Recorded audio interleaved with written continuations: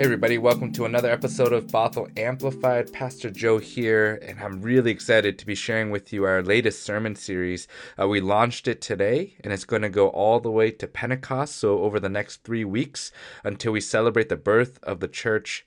But we wanted to take some time to really think about and discern and to talk about and to share about what it means to be church in this day and age. What does it mean for us as we look at the changing landscape, as we look at the political climate, as we look at the injustices that continue to seem to be rising more and more? How do we respond, and what can be the role of the church? This first sermon is based on Revelation 21 and 22. We go into some of what John sees as he is given this vision of what the world could be. Check it out. The sermon is here.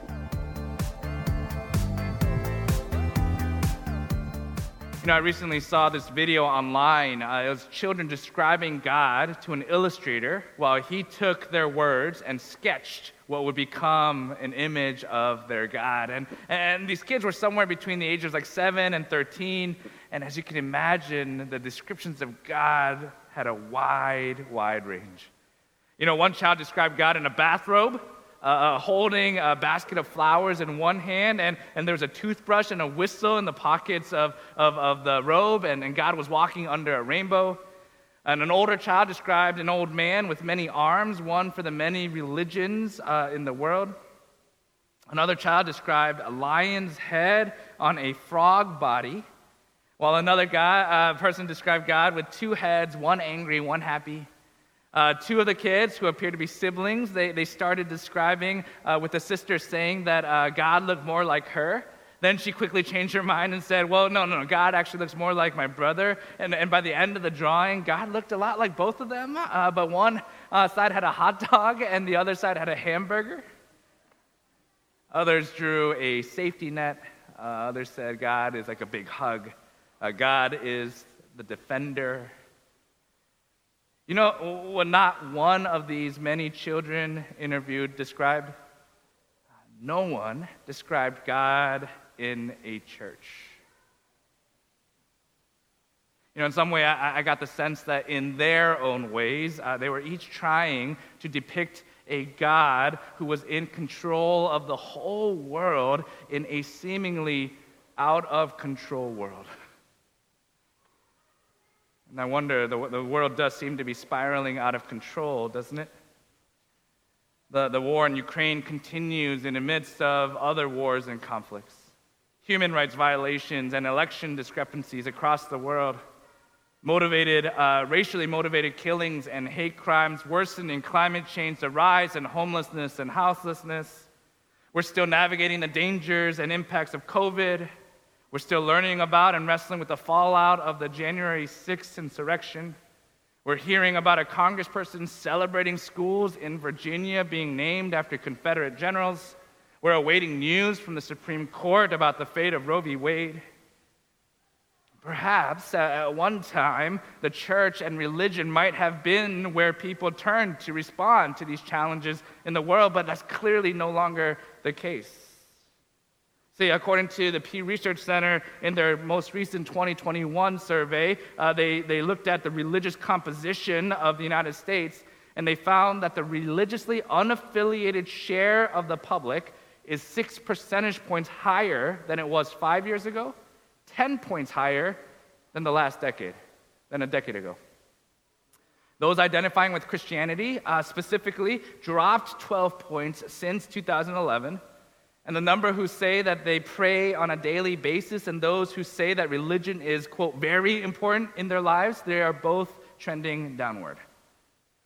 Since 2007, when the Pew Research Center began asking its current question about religious identity, Christians had outnumbered those identifying with no religion almost 5-1, 78% to 16. Today, the ratio is a little more than 2-1. It's 63-29.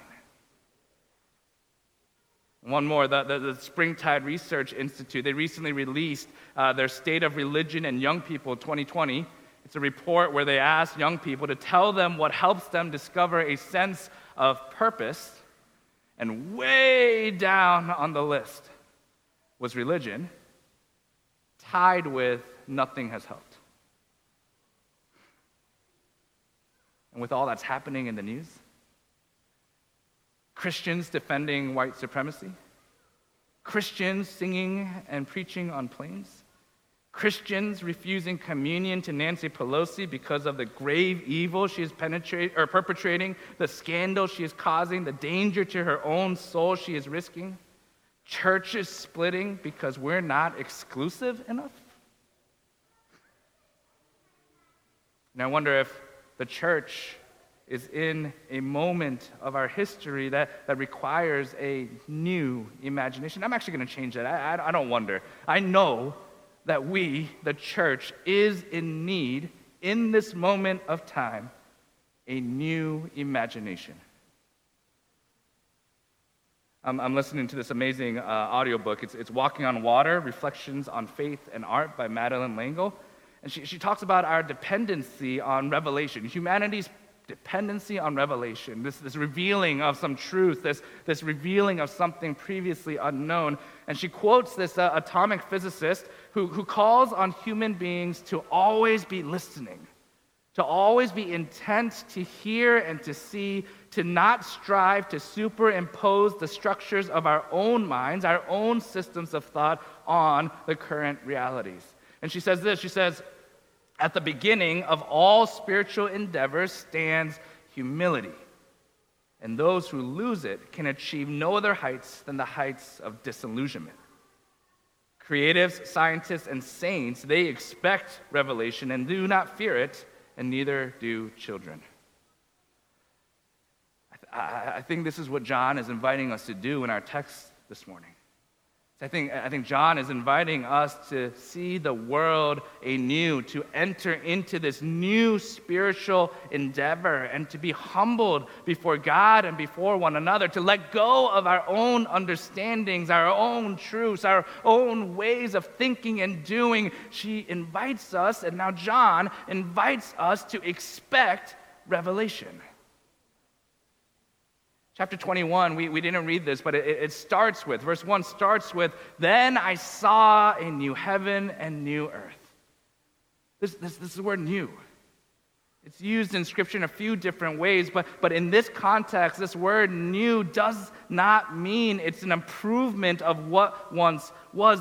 This word new, it challenges us to think about something uncommon, something of a new kind, something unheard of, something unprecedented. And so when John is describing this newness, he's describing something that's completely different than what is, as a way to understand God's vision for the world. See, John and his readers, they're probably living in the end of the first century. It's a time, according to church historians, where Christians were being persecuted for their faith. And there was this Roman emperor who, in an effort to increase his own power and maintain his own persona as a deity, as a god, he required all the people to declare him as Lord. And the Christians refuse, and now they're crucified on crosses. They're killed as sport in the Colosseum. They're fed to lions. And John and the fellow surviving Christians, this church, the remnant of this church, they need something new. They need a new way of hoping for an alternative future, something different from what exists now. And so we get to our text, and there he is. He's carried away to this great high mountain, shown the city, the holy city that's coming down from God, and he sees no temple. That's important. He sees no temple. Remember, way back in time of Jerusalem, the temple was built as God's permanent dwelling place. See, before that, the people, they carried God, the presence of God, in a box from the time of slavery in Egypt all the way through the wilderness, and they finally get to build this temple. It's to remind them of God's covenant with them, to be present with them, where they understood their common identity as God's chosen people. But by the time we get to Jesus, The temple is no longer serving fully under that purpose. The temple is ruled by Rome. The temple is appointed, the leaders are appointed as Roman officials. They serve Rome's interests. There's an occupation where Rome controls all that's happening, that they benefit from the financial complexities and the systems that exist. And eventually, finally, Israel says enough. And so we get to 66 CE, where there's the first Jewish revolt. It's launched against Rome. It's in the region of Judea. And there's a long series of clashes, these small pockets, these small groups of Jewish folk. They're trying to attack and to revolt, and they're being swept away by these severe Roman countermeasures. And 4 years later, in 70 CE, the revolt ends with this temple that is destroyed. I wonder if you know what it's like to miss something, or at least to miss the idea of something. You know, I remember years ago when my brother and I were younger, we were taking a family road trip.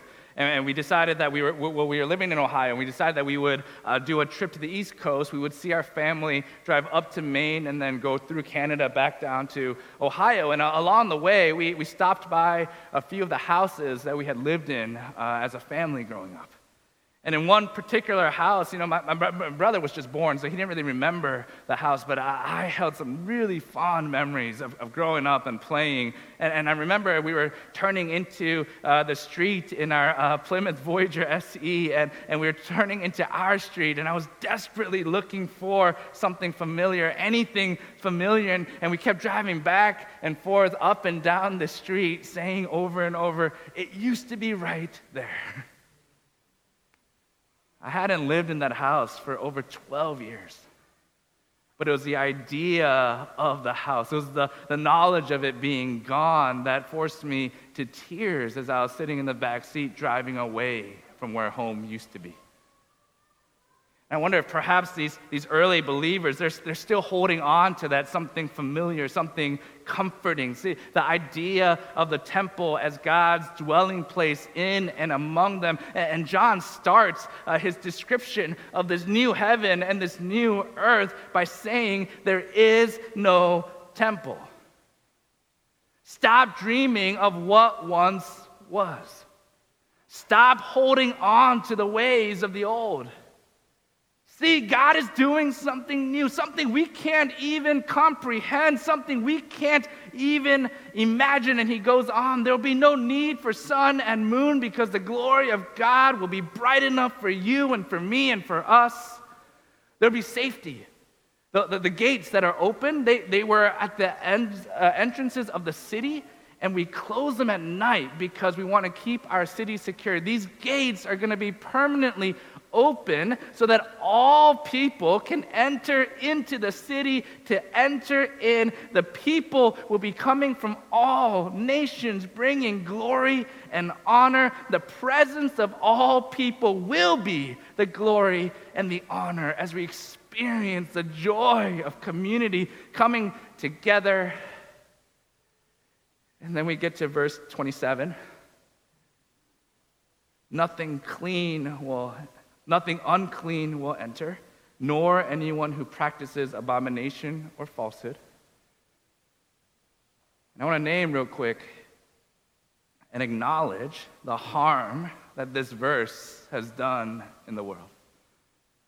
See, the church and we have used this verse to determine who gets to be clean and who gets to be unclean.